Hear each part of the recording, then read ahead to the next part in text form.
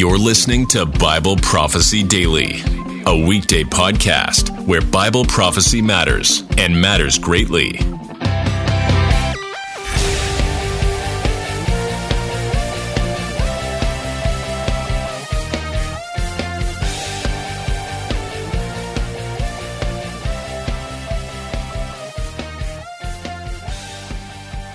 I'm Jake McCandless, and I'm talking about simplifying our knowledge of the end times by burning some images in our minds.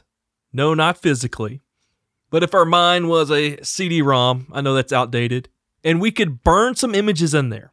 If we knew those images, then I believe not only would we know what's going to happen, but we can also take that point and work backwards to where we are and know the trajectory of the things that are going to happen.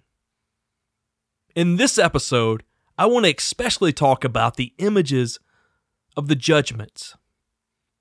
Isn't this podcast amazing? Every day, diving into aspects of Bible prophecy, different hosts, and what I love about it is we're getting a spectrum of all these different aspects of the end.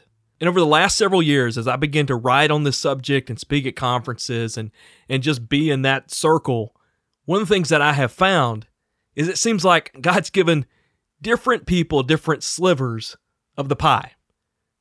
And that's why I think something like this, where we're able to bring it all together and we're able to get a fuller, more deeper picture to edify the body, to edify you, to edify me. Now, my sliver may not be the most exciting one. I'm more of the party pooper. I hope I don't come across as the party pooper. One of my first interviews when Spiritual Prepper came out was with Joel Richardson on The Underground. And during that interview, he had looked through my book, Spiritual Prepper, and we were talking about my ministry, Stand Firm. And he said, Jake, you approached the end times pastorally. I had never thought in those terms.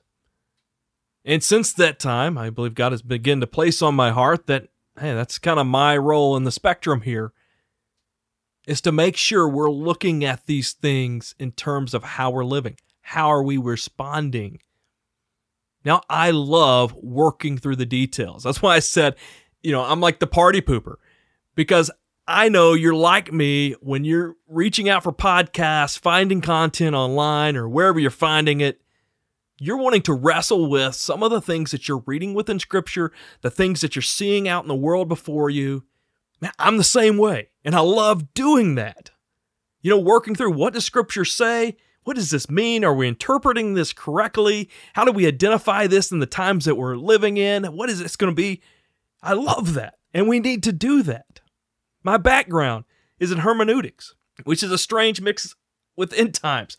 Not many end times teachers have that background, which they should be. Everyone who does hermeneutics interprets the Bible should do that all throughout Scripture, right? Not just the parts that they want to. But anyway, in our working through the text and our identifying where we are, we want to rightly divide the word. Now, we know rightly dividing the word is getting back to, okay, what does the text say? What did it say in the original language? What is it saying in context? What did it say to the original audience? But I believe also when we talk about getting the word right, especially for teachers, especially teachers who, are working with a congregation or working with people, and the charge is to give the whole counsel of God, we need to also consider the ratio within Scripture. I know that sounds a bit kind of weird, but hang with me. We can't just, as a pastor who's preaching to the same congregation every week, it can't just be the New Testament. I'm not rightly dividing the word if that's all I'm doing. Actually, there should be more Old Testament over a period of time than the New Testament to keep the ratio of the whole counsel of God. I think it's important to look at and focus on things that are repeated, things that are emphasized. With the end times, I imagine you're like me, frustrated, maybe even disillusioned that churches, that pastors, that leaders aren't dealing with the end of the age. It needs to be preached. You can't preach the whole counsel of God and leave the end of the story out. And by the way, it's not the end of the story for us believers, is it? But at the same time, even though I love diving into stuff about the end of the age, and I know that my congregation needs to be warned, that doesn't need to be every message. So you get what I mean by ratio? I think you would agree with that. The whole counsel of God, rightly dividing it, isn't just, parsing one verse at a time, but it's also looking at the whole context. I bring that up to defend where I'm going today and what I'm doing, because if we look at the Olivet Discourse, especially Matthew 24, Matthew 25, the greatest end times podcast of all times, right? Our greatest end times conference. Here Jesus is answering the question of the disciples. What are the signs of your coming? What's the end of the age going to look like? And Jesus walks them through that step by step. It's masterful. But when you look at the Olivet Discourse and look at the ratio of the content, Jesus spends far more time on the application, on the pastoral aspect, how you should live in accordance to these signs and the coming of the end, than he does the details. And so I think we have to keep that in mind as teachers on the end of the age, as those who are tracking in that. It can't just be about wrestling with the different truths. That's a huge part of it. That's important. We need to, because there's not a lot of that going on. But at the same time, we got to make sure we're adjusting our lives. And I've talked about that if you've caught my previous episodes in this podcast, as I talked about being a spiritual prepper, preparing spiritually, the warning that many will turn away, and other warnings about the end of the age and applying that to our lives. Then I did an episode that standing firm, like preparing just to stand firm and remain faithful, isn't enough, that we need to also be making disciples. Well, I want to dive into that a bit further. My next couple episodes in this podcast, I'm going to dive into some pictures, I believe. Again, that if we burn them into our minds, then that will help us just understand the flow of things. If Jesus spent the majority of his message on the end of the age on the life application, then I believe if we're going to talk about, okay, what's an image to drive how we understand the end and the trajectory towards there, then we need to go, what impacts our life the most about the end of the age? And I think that's a really good question, isn't it? What is it? I mean, we see all these things that are going to happen. We've all got our timelines. Man, I've got one. We've all got our timelines. We've all wrestled with where's the Antichrist coming from? What's next? Those things. But what's going to impact us the most? When we talk about being prepared, what are we being prepared for? I think as pastors, even just Christian teachers, it's easy to be vague, right? But what is it exactly we need to prepare for? There are things that are going to happen at the end of the age, right? But ultimately, as I talked about some of my previous episodes, it's about our soul, right? So I promised a picture at the end that if we know that picture, if we have that burned in our minds, not only are we going to know what's going to happen, but we know the trajectory. We can work backwards from that, knowing that, okay, this is going to happen, so these things have to happen for that to happen, right? With this episode and the next that I'm doing, I want to point to 3 images. One of those is combined, split screen image, if you will, so 2 images. And this first image I want to start with goes back to what I just said. What is at stake is our soul. When we talk about what will come at the end of the age, what matters most? It's not staying alive. It's not avoiding imprisonment. It's not avoiding persecution. It's not avoiding torture. It's not necessarily even recognizing the Antichrist or recognizing when the final 7 years starts. It's our soul. It's eternity. Like I've said, when we talk about preparing, what matters most is our soul. Jesus said this himself. Matthew 10:28.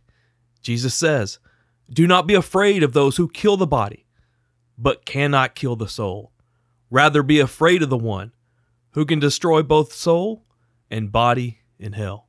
Of course, this applies every day.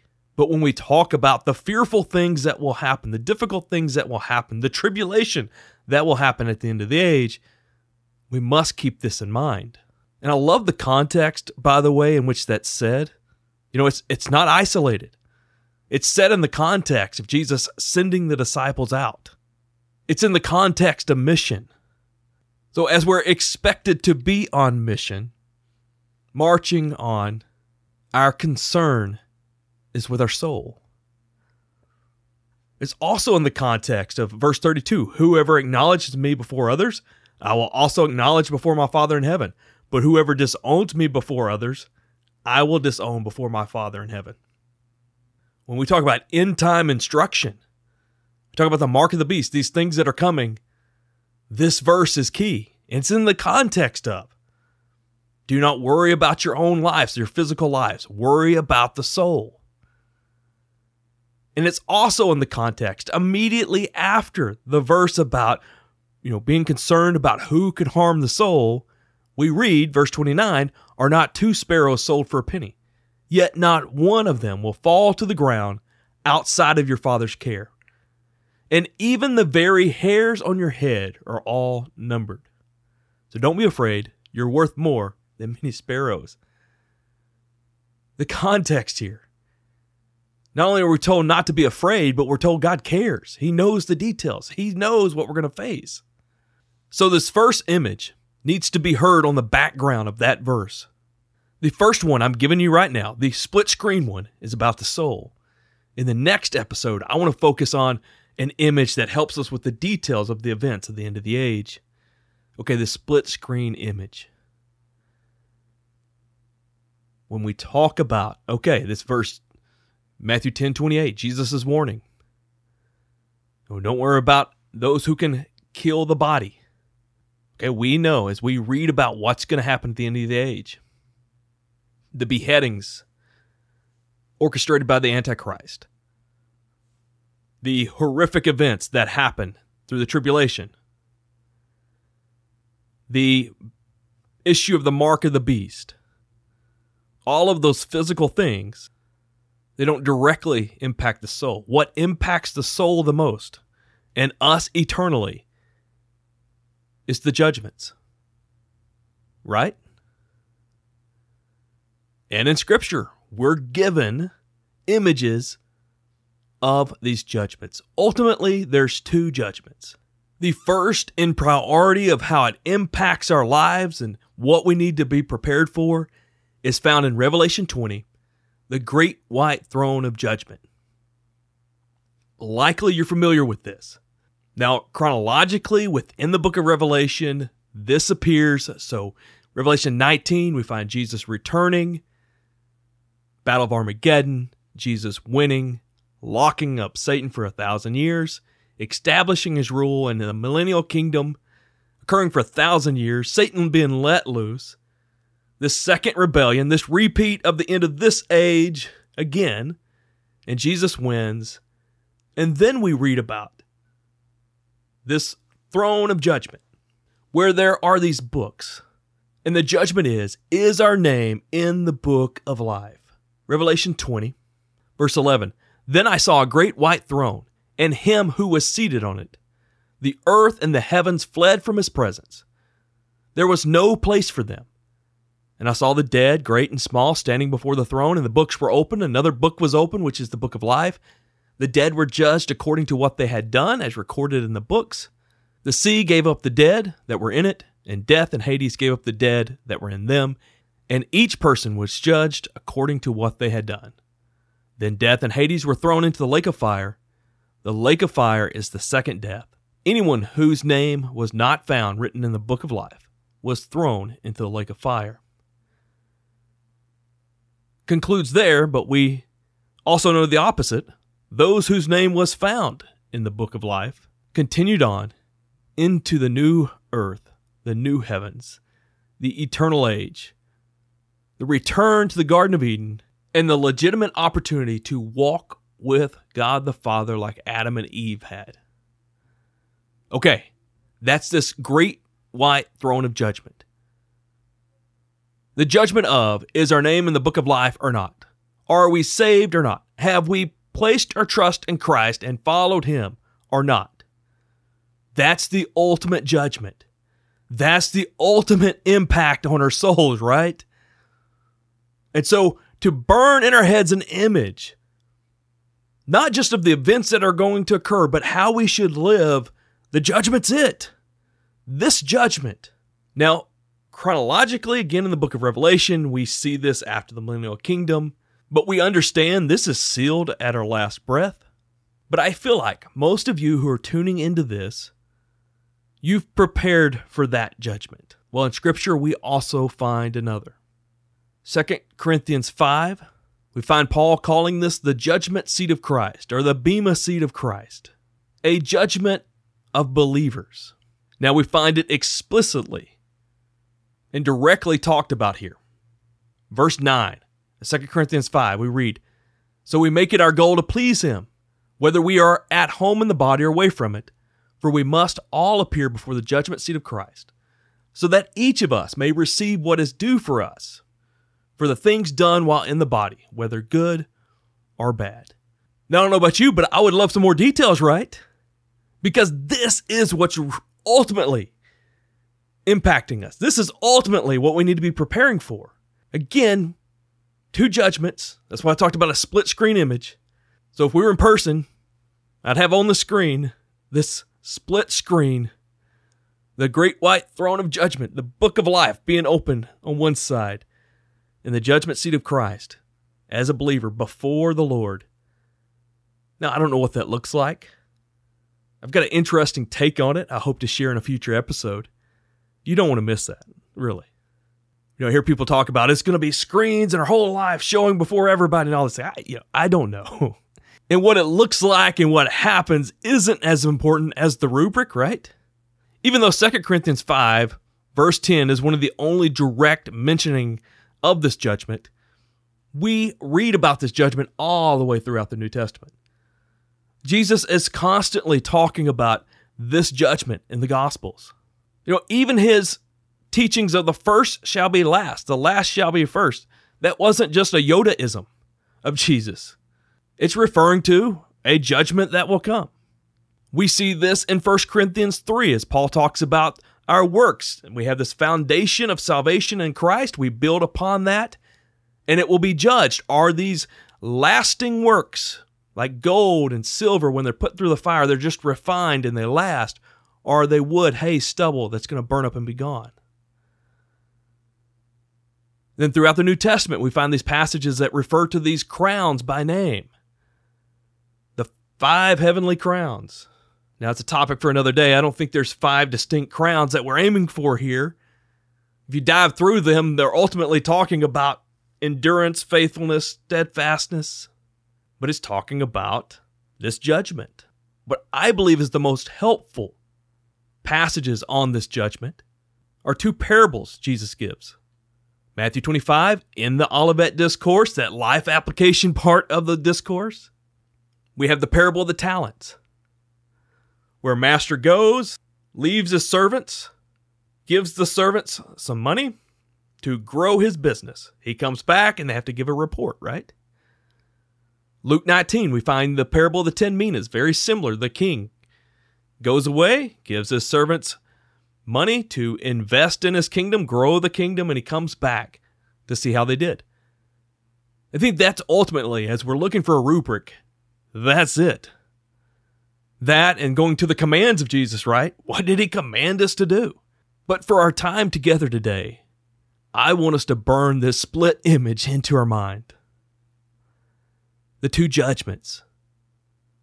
A judgment of salvation, of professing Christ, of following him, and then a judgment for the believer who has done that and are being judged according to their faithfulness. If we could keep those judgments at the forefront of our minds, they would guide us in preparing whatever we may face, what we may face this evening, what we may face in the morning, what the next text or email is going to be or phone call, and preparing us for what we're going to face at the end of the age. Burn these images of the judgment in your mind. Because when we talk about preparing for the end of the age, ultimately, your soul is what is at stake. Being found faithful in these judgments is what we're striving for. It's what we're preparing for. It should be what we're living for. Our heart should be, how do we hear "Well done, my good and faithful servant," at the judgment seat of Christ. Thanks for listening to Bible Prophecy Daily. We hope you learned something valuable today. Be sure to subscribe wherever you heard this podcast so you never miss an episode.